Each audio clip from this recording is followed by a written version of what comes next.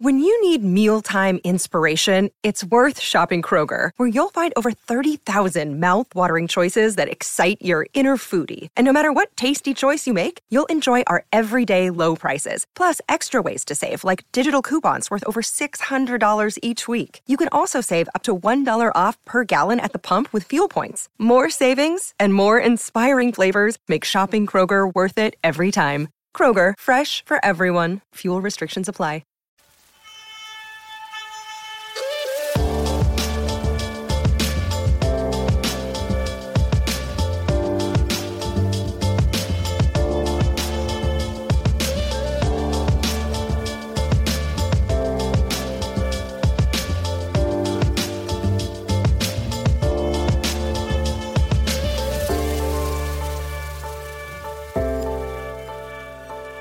Hello Bulls fans and welcome to another episode of Bulls HQ. Thank you again for joining me this week. The second time this week pretty much. We're not that far removed from the last show a few days ago where we covered Summer League, and I'm doing another show now because it appears the Bulls are pretty close or on the verge of signing Milwaukee Bucks forward Jabari Parker.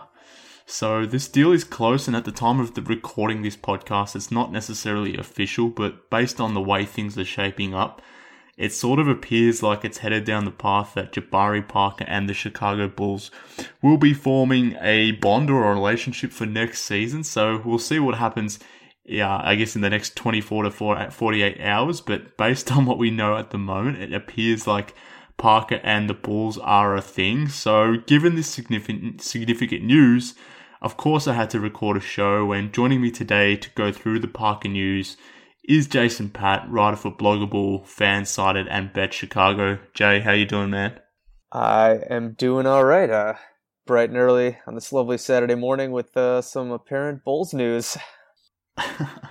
So definitely some apparent Bulls news. I wasn't expecting on doing a podcast so soon. I signed off my last show maybe 2 or 3 days ago, pretty much suggesting that I didn't know when I was going to be back. It was obviously going to be dependent on Bulls news, what they were going to do with David Nwaba and maybe a few other moves on the periphery. I wasn't necessarily expecting this though, but here we are talking Bulls again, and we're obviously talking Bulls because it appears that they're very close to agreeing to a deal with Jabari Parker, only probably a few hours away from it, but I mean, what are your initial thoughts about this whole thing? Well, as when they first go back and talk, you mentioned David Nwaba, and they a couple days ago when they rescinded his $1.7 million qualifying offer, it seemed like in conjunction with some of the other moves they were doing, they waived Sean Kilpatrick, traded Jaren Grant last week or whenever that was, that they had something up their sleeves. I thought maybe it would be something to do with possibly trading for Carmelo Anthony, but the other option was signing a guy like Jabari Parker or Rodney Hood, and it looks like one of those. It looks like they're going to be signing Jabari Parker. It doesn't look like it's totally a done deal yet, but I think it's basically, like I said, it's going to happen in the next couple hours here. I mean, Jabari's a Chicago guy. I feel like maybe this is almost very predictable that they're going after him. He's torn his ACL twice. It looks like the Bulls want to make him their starting small forward, which I don't think is a great fit. I've kind of said this entire time that signing Jabari, as long as it's a short-term deal, which does look like it's going to be about a 2-year deal, about like $20 million a year. We'll see if the second year is guaranteed. For a short-term deal, I mean, I can't really get too upset about it, but I've never really understood the fit with Jabari. He's never really been a small forward. He played power forward in Milwaukee. He's torn his ACL twice. He's kind of on the bigger side, so him playing on the wing with the roster the Bulls currently have, I don't really see it being the best fit. A lot of people think that, it's Jabari for number 2 pick. He's only 23. He's still got all this potential. The guy's torn his ACL twice. He's never really been that good in Milwaukee. He did have a couple years ago before he tore his ACL the second time. He was putting up 20 points per game. But, I mean, he's still kind of more like a one-trick pony just as a scorer, which not necessarily a bad thing. But the Bulls kind of just invested in that with Zach LaVine.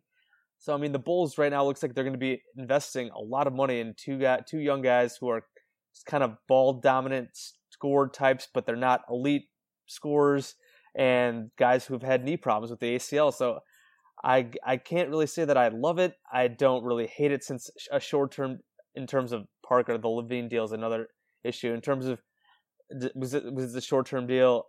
I mean, whatever. Like I said, we'll have to see what the second year guarantee is, because I still think the Bulls would want to keep open the flexibility for next summer and having the cap space. Not that I really think the Bulls are going to make any huge free agent splashes, but I would be very surprised if they committed 2 fully guaranteed years to Parker with the free agency class of 2019. But I guess we'll see. I guess it is a very ballsy move, and I guess it's going to have to hope for the best. Yeah, so you mentioned a few key things there. So firstly, the moves that I guess that allowed this Parker news to, or I guess the signing that will be taking place shortly, which we're imagining will happen in the next 24 hours or so, at the time of recording at least.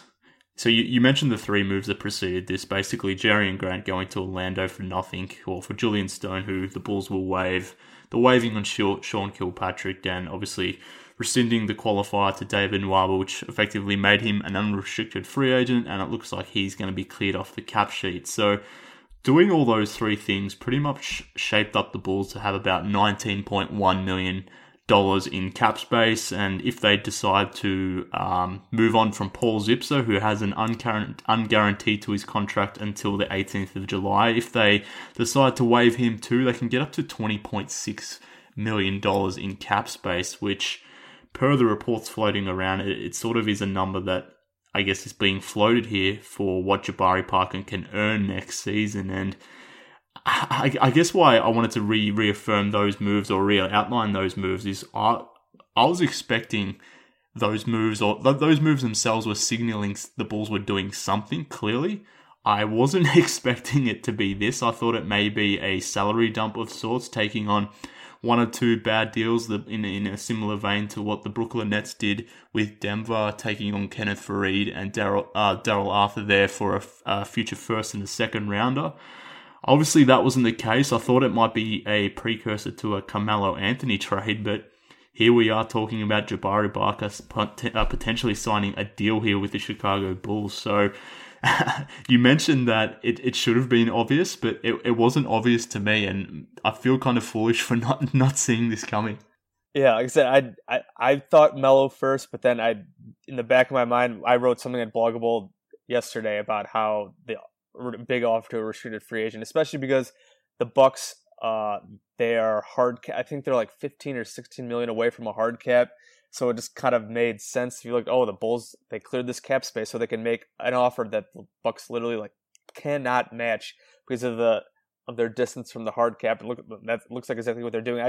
I saw one report saying that the Bucks might just rescind Parker's qualifying offer and make him an unrestricted free agent, and the Bulls will just sign him out right like that. I guess we'll see. In terms of, I do want to mention about David Nwaba, though. I believe that, there's still a chance that he does come back. Obviously, he's an unrestricted free agent now. Depending on what kind of offers he gets or whether he really wants to stay with the Bulls. I believe the Bulls could still use the room exception, which is like $4.5 million to re-sign him, which I kind of hope they do. After, I would really be ashamed to, not that David Nwaba is some stud or anything, but he's a nice player, nice role player, and to let a decent defender go, a guy who plays really hard, just to give $20 million to Jabari Parker seems kind of crappy. But so we'll see what happens with him. But obviously, going back to Jabari, like I said, I'm not surprised that they made this balloon payment offer to him as just a way to make sure that the Bucks weren't able to match. And as I mentioned before, we'll see how much of that second year is actually guaranteed, to see how that affects 2019's cap space. Well, yeah, that's probably the most important thing about this deal, and given that we don't know what the particulars are on this deal at this point in time, it does make it somewhat more difficult, I guess, to grade the deal right now, given that it's not finalized. If that second year is a team option, or if it's partially not guaranteed, then maybe that changes the perception of this deal slightly, but I've still got issues with it as a concept, irrespective of what happens in year 2 of that deal anyway, which we'll go through some of the concerns of this deal in time, I'm sure. But I guess one of the things that has bothered me is in relation to this deal, the response to this potential deal has been some of the responses I've seen online, and certainly ones that I've received in my mentions, is the fact that the Bulls aren't necessarily contending right now, and taking a 1-year flyer on a guy like Parker, given that he's 23 years old and potentially still has some untapped potential, I've received a lot of feedback in the sense that, taking this flyer on a guy that's probably best suited at power forward isn't really much of a concern. And I know the Bulls are, hoping for Parker to slot in at small forward there. But as you sort of alluded to before, he's a power forward. He's spent the majority of his career at power forward with the Milwaukee Bucks. Per Basketball Reference, their play-by-play data, they've got him listed there at his career at 78% at power forward. So whilst he could potentially play small forward in certain lineups, it's been the case that he's been a power forward for the majority of his career. So I just don't like the fit at all, given that the Bulls at their press conference at the end of the season, they made it very clear that Lauri Markkanen was the centerpiece of this rebuild. So to bring in a guy like Parker, who theoretically does have some potential remaining, I just question how likely it is he reaches that, given he plays the same position with Lauri Markkanen and the potential issues that may cause. Yeah, absolutely. One of the things I was tweeting about last night was when we saw Lauri play, in the shot distribution. When we saw Lauri play, obviously it was a very small sample size, and last season was just kind of a mess. But when we saw Lauri play with Chris Dunn and Zach LaVine, Lauri's numbers were significantly worse, because I feel like with Dunn and LaVine kind of dominating the ball, Lauri just kind of lost his rhythm. He did not shoot nearly as well. His touches were not as high. So now, if we're putting Parker in there, sliding him at the 3, not obviously the Bulls still need like a number one scorer, but I'm assuming that's not going to be Lauri, and I'm assuming that's not going to be LaVine, but I don't think that's going to be Jabari Parker either at this point in his career. So sliding him in at the 3, and if he's going to be taking shots with Dunn and LaVine also being semi-ball dominant players, like obviously you want to have multiple guys who can handle the ball, but I do wonder how having all these guys who are decent players at whatever, creating for themselves, scoring, but not great, how is that going to affect Lauri? I hope that he is not marginalized. Somebody in my mentions yesterday, a guy who follows the Cavs, was talking about how we've seen like Kevin Love kind of fade away sometimes when he was playing with Kyrie and LeBron, and obviously that's not the best example there because it's Kyrie and LeBron, but just like I do worry about having these other 3 guys in the lineup and Lauri not getting as many shots. I still think ultimately, hopefully the offense will figure it out, even if Jabari is not the best fit there at the 3. He did improve his 3-point shooting the last couple of years. I think he was around like 37-38%. But I'm also very concerned on the other end of the floor. I mean, if you're putting out a lineup, your primary lineups are having a 2-3-4 of LaVine, Parker, and Lauri. I mean, Lauri's showed a few better things on defense than I was expecting, but he's still not any good. You have those 3 guys there. You're putting a lot of pressure on Chris Dunn, a lot of pressure on Ricky Wendell Carter Jr. to cover up for those kind of mistakes. I mean, I just don't see really Jabari being an effective wing defender at this point. Like I said, he's after 2 torn ACLs. You'd have to slim down a lot, I would think. I mean, he's playing it. I think he's listed at like 250 or something like that. It's that kind of guy with he's not that quick. After the torn ACLs, like I just don't see how that's going to be effective defensively. And I guess the Bulls are just banking on this offense really coming together and putting up a ton of points and making up for any issues on defense, which I think there's going to be a ton. Yeah, so obviously the defense is going to be a concern. It's probably going to be an issue irrespective of Parker, but it's probably been, I mean, that issue's probably been enhanced now that we think about it. But I guess the funny thing to me is, if you think about Wendell Carter Jr. and the fact that he was coming into the draft around 260 in terms of pounds, he's gotten down to 250 at the moment, but he's 250-pound center. But Jabari Parker, who the Bulls are hoping to be a small forward, he's a 6'9", 250-pound forward, I guess, and they're trying to make him a small forward. And, maybe that works for someone like LeBron James to be that tall and that big and that powerful, but for someone like Jabari Parker, who isn't the athlete that LeBron is and never has been, and given that he's had 2 surgically repaired knees, I'm not sure if he can ever be that athletic. I'm concerned about him weighing in that much, and I'm really hoping if he comes here to Chicago that he goes on a diet of sorts and sort of sheds 10 to 20 pounds right away if he's going to play small forward. But look, I just don't view him as a small forward at all, and that's my main concern. Yeah, I think if he was a pure small forward, I could get behind this move somewhat more. But given that I don't think he is a small forward, and I think he's better suited at power forward. And given that the investment that they've made in him this season, I just wonder how this is going to really play itself out with Markkanen, but even Portis and Carter Jr. So, Darnell Mabry had a piece on The Athletic today suggesting that this move here of adding Jabari Parker, whilst he's going to play small forward, he will play minutes at power forward too, which will shift Lauri Markkanen up to center, which I guess is all well and good, but the Bulls just drafted a center in Carter Jr., so what does that mean for a guy like Wendell as well? Yeah, I mean, I guess in general, like, if they plan on doing that, I mean, are they going to look to trade Robin Lopez or Bobby Portis, which is totally fine with me. I mean, I don't think that'd be an issue, but I feel like you're going to kind of have to do that if you're planning on playing Lowry more at the 5, so you can play Parker more at the 4. I mean, they have this logjam of guys there, and so, I mean, and the most important guys are Lowry and Carter, so those guys need to get on the floor as much as possible. So I think at some point, I think they're going to have to make, I feel like, another follow-up move, whether, like I said, whether it's trade. I would assume Robin Lopez is going to be traded before the trade deadline. I mean, I understand having him around for the first couple months of the season. He can mentor Wendell, do all that fun stuff. But I mean, that after that, like, at some point, I think we want Wendell starting at center. Rolo's great guy. He could help a team. He's on an expiring deal. I would assume that he is gone by the trade deadline, hopefully, to open up a few more minutes to do that with these lineups and maybe shift Parker up to the 4 where he's definitely better.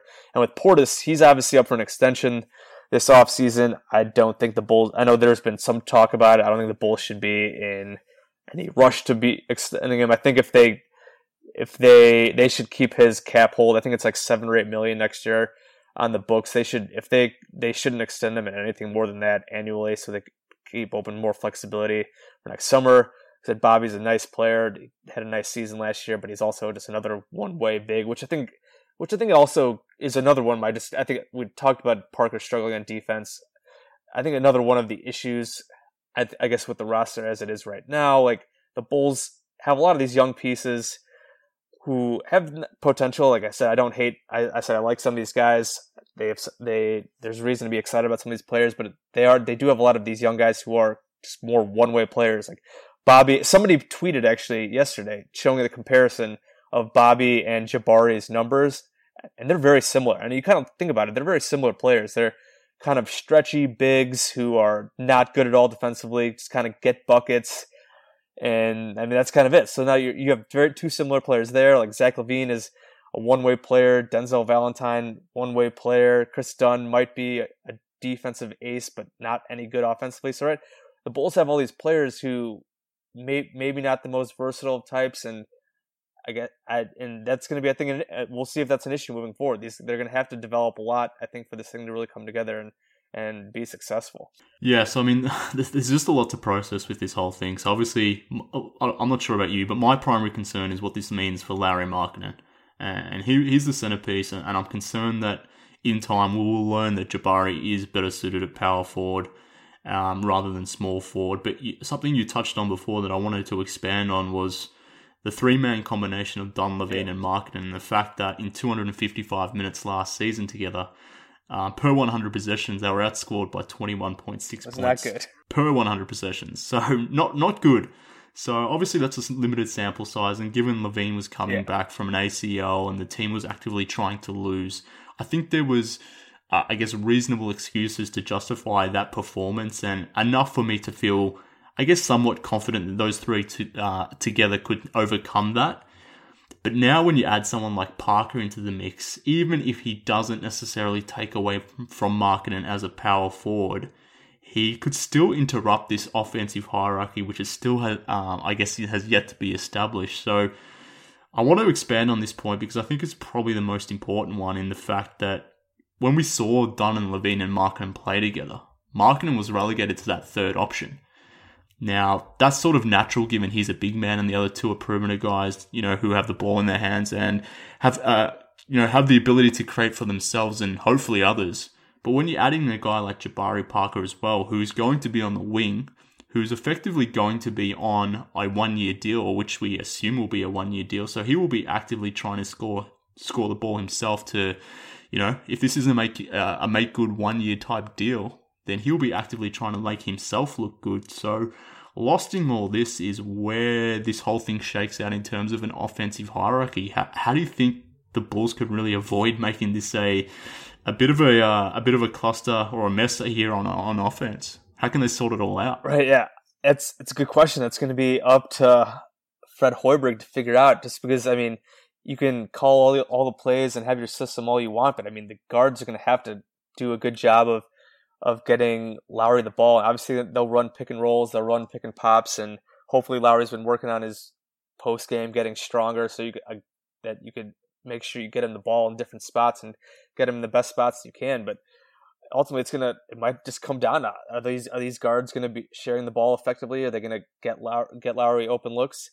I hope so. Because it did not look good last year, and especially with Zach LaVine coming back from the injury, he was basically just kind of in chucker mode.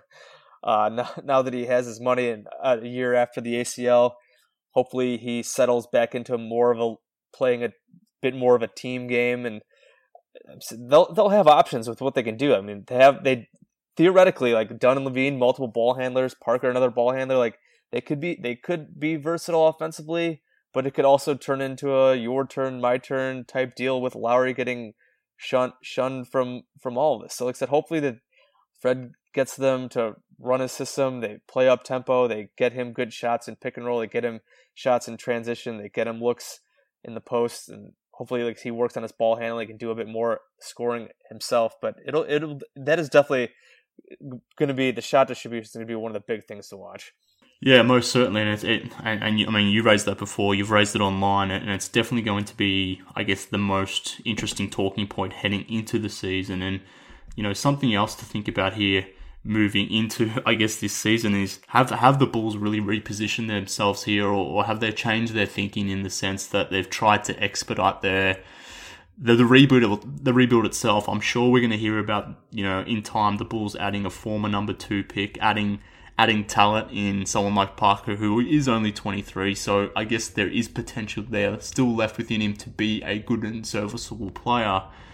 So I'm sure we'll hear that spin in time. But do you think by adding someone like Parker, bringing back LaVine, obviously drafting Wendell Carter, who looks like a stud at the moment, and maybe even Chandler Hutchinson can provide something during year one, do you think adding someone like Parker rather than making some other moves on the periphery is the Bulls signaling that they're really trying to expedite this rebuild from, potentially being, I don't know, let's call it a 28 to 30 win team to hopefully a 35 to 37 win type team? I mean, I would hope not. If they think Jabari Parker's adding 5-6 wins, I think that's insane. And there's no evidence of him. I mean, you go look at his impact on the Bucks. Obviously, the ACL injuries has limited his time there, but his on-off court numbers with the Bucks were never particularly good. I think before he tore his ACL the second time, when he was putting up 20 points per game, he was playing pretty well, and that was just kind of a weird season for the Bucks. Anyways, they were just bad in general. So I mean, he put up big points on a bad team, so I guess that's nothing good. But if you look, at last year when he came back, he was just okay in the playoffs. He had some awful games, he had some good games. Just going back even further to other years when he was healthy, and he's just really never been that much of an impact guy. And I think just because of because I think he's a Chicago guy, number 2 pick, he's put up 20 points per game. I think some fans probably think he's really, really good, and he's going to push the Bulls into the playoffs next year. I mean, I saw a poll last night. ESPN Radio did a poll with 1,600 responses. That is, the Bulls 55% to make the playoffs next year, which I think we really have to hold our horses here. Remember, Bulls won 27 games this past year. The East is bad, but it's not that bad. I mean, we're talking about getting the playoffs. You're probably looking at a 15-win increase around to get to 41, 42 wins, and that's a huge increase. Young teams usually don't make those kind of leaps unless they have transcendent players. And maybe Lowry is amazing and LaVine comes back and is amazing, and maybe it happens. I mean, we saw the Sixers make a huge leap, but that's because Embiid and Simmons are just absolutely incredible players and some of the best players in the league. So those types of leaps just usually don't happen unless you add a star player, which we saw the Timberwolves last year. We'll probably see with the Lakers this year with LeBron. But I mean, I think people really have to hold their horses on the Bulls making some huge leap in the playoffs, and especially with a guy like Parker, who's a guy who's never really had that kind of impact on winning. So So there's reason to be excited about the Bulls' future, but I think people really need to chill out about expecting big things from them next year. Yeah, and to be clear, obviously, I don't. Oh yeah, I know that's not you. I know you don't, but I think a lot of people do, and a lot of people think they see Jabari Parker, number 2 pick, guy who scored 20 points per game a couple of years ago. They think this guy's going to come in and be some world beater. It's like he's chill. Like he's torn his ACL twice. From a lot of Bucks fans I've seen aren't really that upset with him leaving. It obviously sucks to lose a number 2 pick for nothing, but there's some Bucks fans I follow that do not like him at all. And others that are just kind of like, it is what it is. It stinks, but like the Bulls aren't getting some legit stud here. I mean, he's got tons of question marks, and he's not a guy who's pushing the Bull who will likely. I mean, I'm not saying it can't happen that the Bulls have some miracle run and are in the playoff chase, but it is still very early in this rebuild. They don't have to. It's not a big deal if the Bulls aren't making a playoff push, and I hope the front office does not think that, oh man, by signing Jabari Parker, they got their definite 3 of the future, and that this thing's rolling out totally. Like they still need to see a ton of development from all these guys for that, and in the next few years to hopefully be a team that can actually contend for real. Yeah, definitely, and beyond Parker the player, so 2 other points that I want to raise. I guess is more so with his contract. Now, again, I'll state we don't know exactly what his contract is, so. If it turns out to be a different number, maybe this point becomes somewhat irrelevant. But I could understand maybe taking a punt on someone like Jabari Parker if you were to sign him to, a 2-year, $25 million deal. But to make it a 2-year, $40 million deal, even if that second year is somewhat unguaranteed, that is a bit of concern to me because I do wonder who the Bulls were bidding against. There's some news out there that maybe the Sacramento Kings may have got involved and the Bulls made their moves, with Grant and Nwaba and Kilpatrick to up their offer to hopefully, I guess, dissuade the Kings from getting involved even further. And I think you mentioned before the Bucks' cap pressures that they have, and by increasing the offer to Parker, it makes it really hard for a team like the Bucks, who are, they're paying a lot of money to probably a mediocre team, and they're going to be hard capped pretty shortly. It makes them hard to re-sign someone like Jabari Parker if the offer is inflated. But I just wonder why this has to be at around 19 to 20 million. Obviously, that's where the Bulls are in cap space, and given the moves that they've made, it's assumed that they'll be offering Parker an amount close to 2 years and 2 years and 40 million. But did it have to be that much? From what I can tell, I would guess that they did it just because of that Bucks hard cap situation. Maybe the Bucks, if it was only 12 million a year, 11 million a year, I think the Bucks might match that because they would still have, I think, about 4 million under that hard cap. And I think the Bucks wanted them to take the qualifying offer. And if the Bulls didn't offer, and I'm not sure if the Kings actually would have, I don't know how totally legit that is. Like, he was probably taking the qualifying offer. So, the Bulls are doing him a huge favor by giving him this monster contract. And like I said, I think they're literally doing it because the Bucks just would have no interest in matching, and not even no interest, just they couldn't do it. Yeah, I mean, that's the most logical thing that I could come to a conclusion with as well. But I don't know, man. Whilst there's still...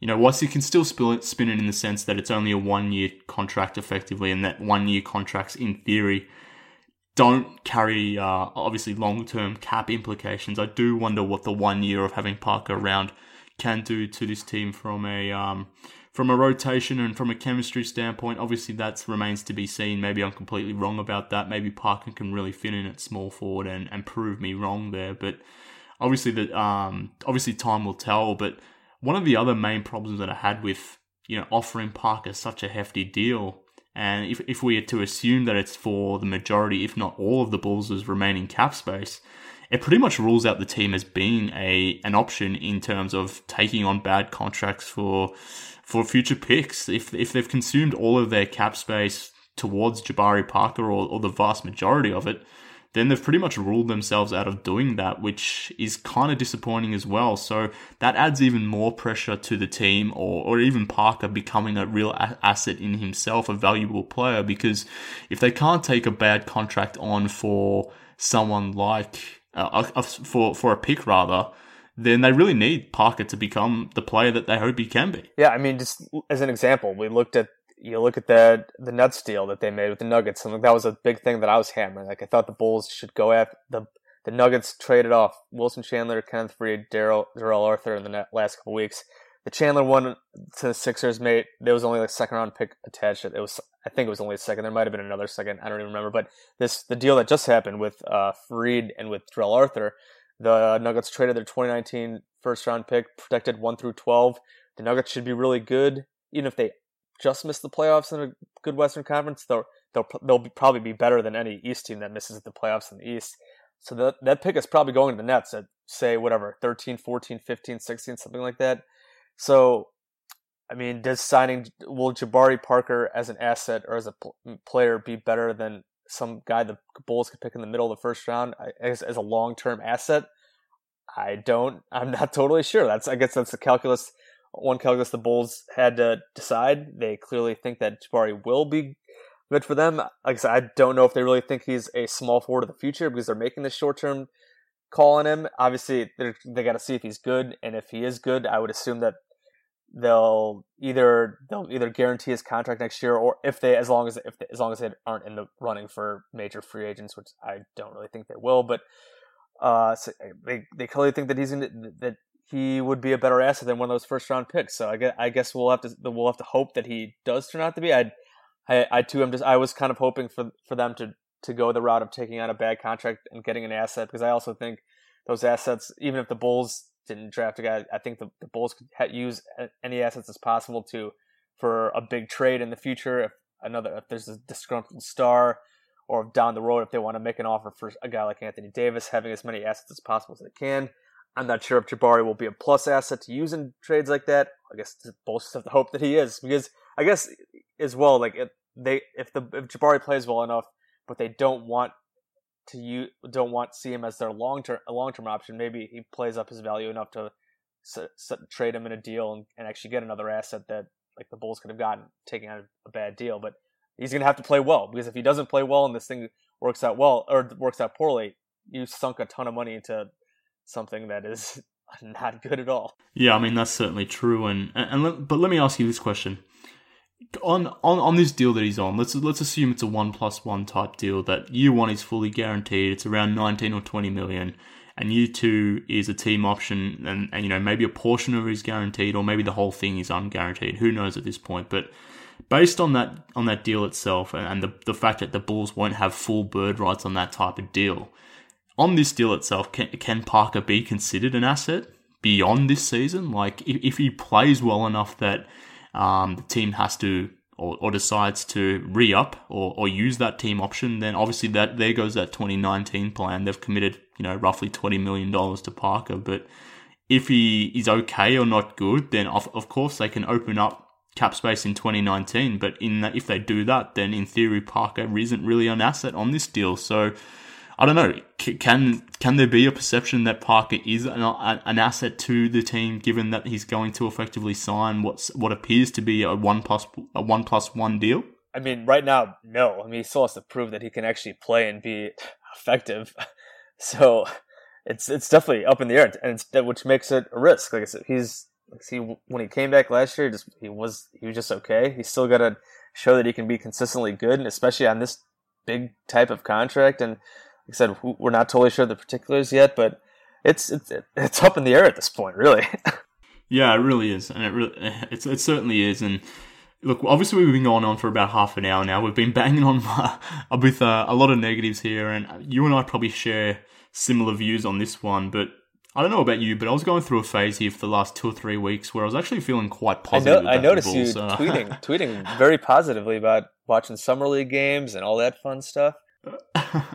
Well, I mean, Wendell Carter had me really hyped. I really enjoyed what the Bulls did at the draft, and I guess that carried over into Summer League. And based on what I've seen, I was really quite content as a Bulls fan. But this Jabari thing is somewhat soured that for me at the moment. But whilst I don't want to spend this whole podcast ranting about negatives, let's try to find some positives here. I want to try to get onto the positive bandwagon on this thing if I can. So talk to me about the positives. What are they? About Jabari or about the Bulls in general? About Jabari Parker for the moment. Okay, well, like I said, before he got hurt his ACL last time, he was putting up like 20 points per game. I think he was like 3 assists per game. So he was starting to show that he could be a solid scorer. Like I said, I'm honestly not that negative about this deal since it is short term. Like I can't we've talked about all our concerns. I can't get too worked up over it if it is a short term deal, especially if if it's effectively like a 1+1. I can't get that upset. While I don't really understand it, I don't think it makes too much sense. I can't be super mad about it. And Jabari seems like a really good dude. He's from the city. He'll do good stuff here. Fans will like him. Like whatever. Like I guess that's a positive. Jabari seems like a really great guy. Represents the city really well. So there you go. He could be a good scorer. Like I said, I don't really see the upside that he had coming into the league at this point after 2 ACLs. I just don't think the potential is really there at this point anymore. But he could still be an effective scorer. Like I said, hopefully if he can settle into a role and like hopefully not be a guy who wants to take a ton of shots. If he can settle into a role, I mentioned before that the last couple of years he shot like 37% from 3. If he can be an effective 3-point shooter and space the floor as a small forward, that could be helpful. That could make it work with the way the Bulls want to play. Like if he slims down and gets a little skinnier, a better fit for playing a bit more up tempo, maybe this thing works out really nicely offensively. The Bulls could be potentially fun if everything settles into place. If that hierarchy settles into place and the offense comes together, they could put up a ton of points. Like I said, I do not think the defense will be any good. That probably would have been no different if they didn't have Parker. So I mean, there are ways where this could turn out all right, and where the Bulls can at least be fun, even though I don't think they'll be any good. I don't think Parker's going to have a big impact on winning. I mentioned that before, but they could be entertaining to watch at least. And like I said, Parker seems like a really good dude from Chicago, hometown guy, so that could be a fun story. So in preparation for this podcast, and just thinking about this deal in general, I made some notes, and you just pretty much hit on all the positives that I had for Parker. Obviously, he's from Chicago. He's a local guy, so in some senses that is a good thing. He's obviously on a short-term deal, which helps as well. And the fact that he is on that short-term deal, I guess his deal potentially doesn't necessarily impact your next year's, I guess, free agency's plan too much. I mean, you still have that flexibility even in your back pockets should you choose to use it. And I guess when he is healthy, we've seen Parker turn games. He can score the ball and he can be an effective player when he is healthy and playing well. But I was thinking about this before and thinking about those four or five points that I just listed out there. Whilst he's not the same player as Dwayne Wade, whilst he's obviously much younger than Dwayne Wade, this is the exact same thing we were talking about Dwayne Wade when we signed him 2 years ago. The fact that he's a local guy, it's a short-term deal, so it's not going to be an issue. If for whatever reason it is an issue, you can get out of the deal potentially, and he can still turn it on occasionally. So, whilst obviously I accept Parker is much younger than Dwayne Wade, I can't help but see the parallels that exist between this signing and the Rondo and Wade signing, ignoring obviously the age and the potential factors here. Yeah, it's totally fair. Like you mentioned, the context is a bit different. The Bulls are at the beginning of a rebuild. That the Rondo and Wade thing was clearly a last gasp effort with Jimmy Butler to try to contend, and then it just blew up once Rondo broke his hand. The Bulls fell apart in the playoffs, and that was that. So obviously, if Parker doesn't work out, Bulls can probably just say goodbye after next season. Hopefully, depending on how the contract goes, and they'll still have their young core the rest of their young core in place, and they can move forward. So, the failure, if Parker fails, it's not I guess there's just not as much of an issue. They might lose out on an asset, which is unfortunate when you're rebuilding. To make a big investment like this, even if it's only for a year, and to have it fail would be a setback for sure. So that'd be unfortunate, but in terms of the whole picture, like the Bulls, Parker could be bad, the Bulls could be bad next year, and it wouldn't necessarily be the worst thing in the world, because if Parker's bad and the Bulls are bad next year, that means they just get another high draft pick and add another legitimate long-term piece to the rebuild. So honestly, that's, I guess, even if you're negative about Parker as a player, you don't like the signing, you don't like the fit, which I'm not. If it does go poorly, the Bulls just gonna get a high draft pick again. So that's the silver lining there.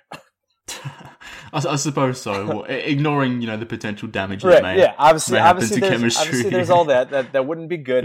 But if you're of the opinion that the Bulls still need like a legit number one guy. Obviously, Wendell looks awesome, but I don't know if he's like your legit number one guy. If you're still of the opinion that the Bulls need at least one more legitimate young stud, like obviously the collateral damage of your other young guys maybe not working out well and setting back their development would not be good. But if you still think the Bulls ultimately to win a championship need one more legitimate young stud or whatever, need to get a star player, a legitimate star in the future, getting another high draft pick isn't the worst thing. No, that's certainly true. And, filling up my glass half full with some Kool-Aid here, I mean, there is some potential, at least, for the Bulls to be fun and exciting next season. There won't be much defense. We've already talked about that. But when you think about Dunn, Levine, and Parker, those three guys are 24 or under. So Dunn is 24, Levine and Parker are 23. You've got Bobby Portis, who's age 23 as well. And then you've got Chandler Hutchinson at 22, Lowry at 21, and Wendell Carter Jr. currently 19, but will be 20 during the season. That's 7 players there that I guess have the potential to be fun, young, and exciting, and offer different things. Each of those guys offer different things. So whilst I have my problems with the fit of this roster, I think there is potential for, I guess, enjoying it, even though it's not necessarily going to be fruitful, if that makes sense. Yeah. How dare you forget 24-year-old Denzel Valentine? Forgive me for that. I can't. I don't know why that slipped my mind. Obviously, he's not going to be too happy about this news. He's probably lost his starting small forward position if you ask him himself. So, but yeah, I'm not sure how I forgot about Denzel there. No, but in general, yeah, you're absolutely right. I mean, the Bulls.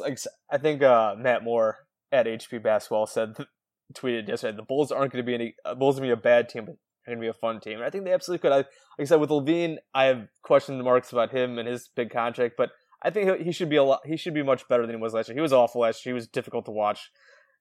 He was coming off an ACL. I think he should be a lot better, even if he's not actually good. He should be at least fun. He should shoot threes better. They should hopefully they embrace Hoiberg's style again. There were times last year where they did embrace it. They were playing fast. They were playing well. Hopefully Chris Dunn takes another step forward. He took a step forward last year because he was awful his rookie year. He's still not that good. I believe his true shooting percentage was under 50 still. If you can get that into the low 50s, and if Levine looks a lot better, and if Lowry hopefully doesn't get marginalized and takes a step forward, and this is obviously a lot of ifs here, but there is potential for the Bulls to be at least a fun bad team. Like, if you're watching a rebuild in the NBA, you at least want things to be fun and not miserable. Last season was miserable, but if the Bulls can at least show some development with these young guys that can play up tempo, chuck threes, that could at least be fun even if they're still losing games.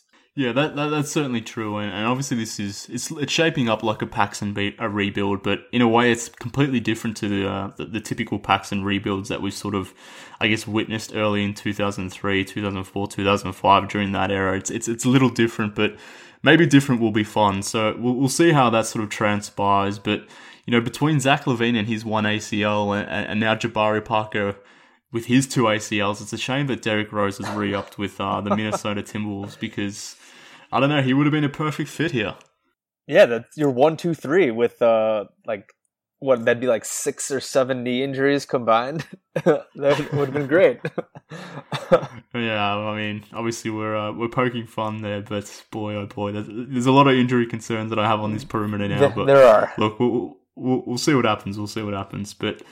Like we've already harped on here, we don't know the final particulars of this deal. We'll probably learn in the next 24 hours. I'm sure once this podcast is out and available to the listeners, we'll probably have some more information on the deal itself. But Jay, is there anything else you want to cover off? I think we've hit on most things, but have I missed on anything? I don't think so.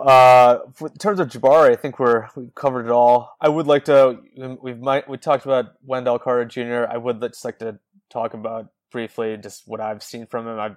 He's obviously gotten rave reviews, so if we want to end this on a positive note, Wendell looks great. He looks awesome. It's obviously just summer league, but he's been arguably, I know Kevin Pelton wrote this, other people have mentioned that he's been arguably the best of the 5 bigs that were drafted in the lottery. He was the last one picked at number 7, but he's put up with like 17 points per game. It's like 8 rebounds. His rim protection has been awesome. Way he plays, just really smart, really skilled, just does a lot of things really well. I think the Bulls have a lot of reason to be excited about him.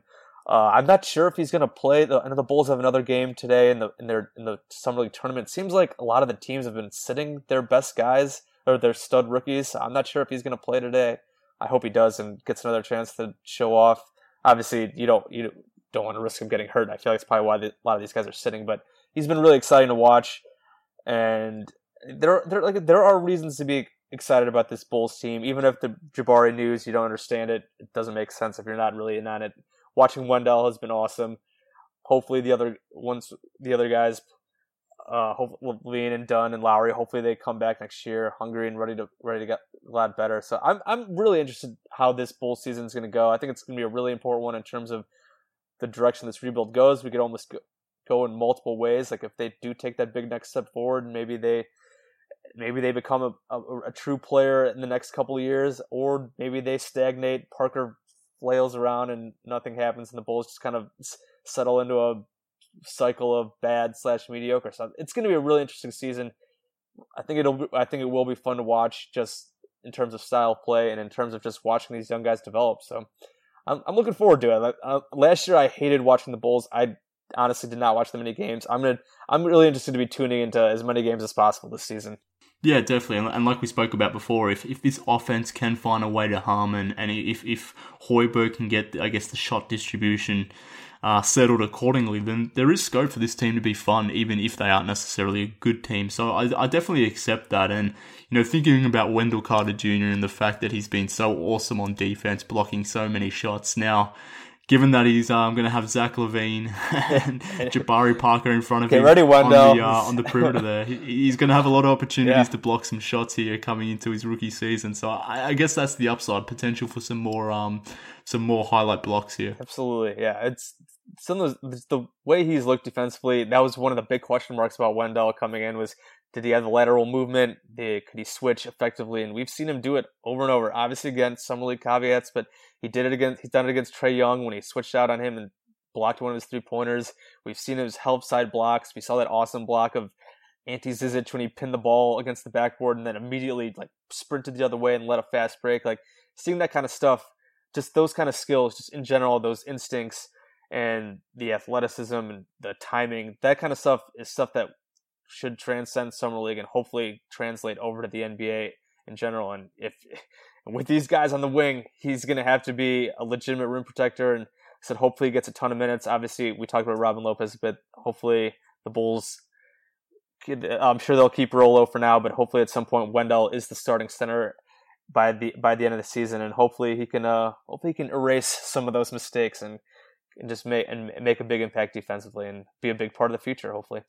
Yeah, definitely. And I mean, if Marvin Bagley playing alongside him was a lot of defensive effort, then we'll see what happens here. But look, like we said, it's going to be a fun season irrespective of this deal. We'll learn more about the Jabari Parker stuff, I'm sure, in the coming, 24 to 48 hours. And I guess until we fully know that, we probably should reserve some judgment until then. But look, mate, I appreciate you nonetheless jumping on this pod and hashing this thing out with me, even though it's not necessarily finalized. So before you jump away, even though you become a bit of a regular on this show, tell the people where they can follow you online. Follow me on Twitter at Bulls_J. Obviously do stuff, still writing SB Nation Bloggable, do some stuff at Fansided, and then also BetChicago.com. I will have something on this Jabari signing up probably later today. So, like I said, Bulls_J is my Twitter, Bloggable, Fansided, BetChicago.com. Perfect. And likewise, you can follow me online at Twitter at MKHoops, and I'll have something most likely today on this whole Jabari thing. At Bloggable, it's probably not going to be a favourable thing given I wrote it in the heat of the moment after it sort of surfaced, but you can read that as well. But Jay, thanks again for coming on, mate. And fans or listeners of the show, don't know when I'll be back. I keep saying that I don't know when I'll be back next time, but the Bulls keep doing something and I keep finding a way to record a show. So I'm not sure when the next episode will be. Maybe once we know more about this Parker deal itself, we'll do a bit of a deep dive in it, maybe more so than what this episode has been. But until next time, thank you for joining me, and I'll catch you all again then.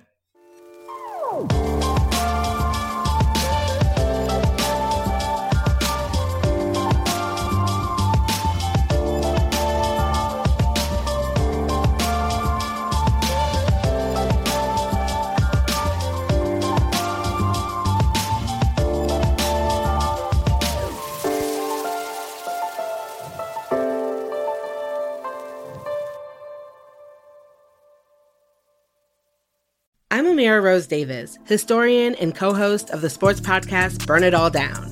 And now I'm hosting the new season of American Prodigy, all about Black girls in gymnastics.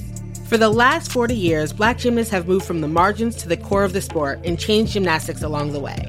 Now, they tell their stories. You'll meet trailblazers like Diane Durham, superstars like Jordan Childs, and everyone in between. Listen to American Prodigies on Apple Podcasts, Spotify, Stitcher, or wherever you get your podcasts.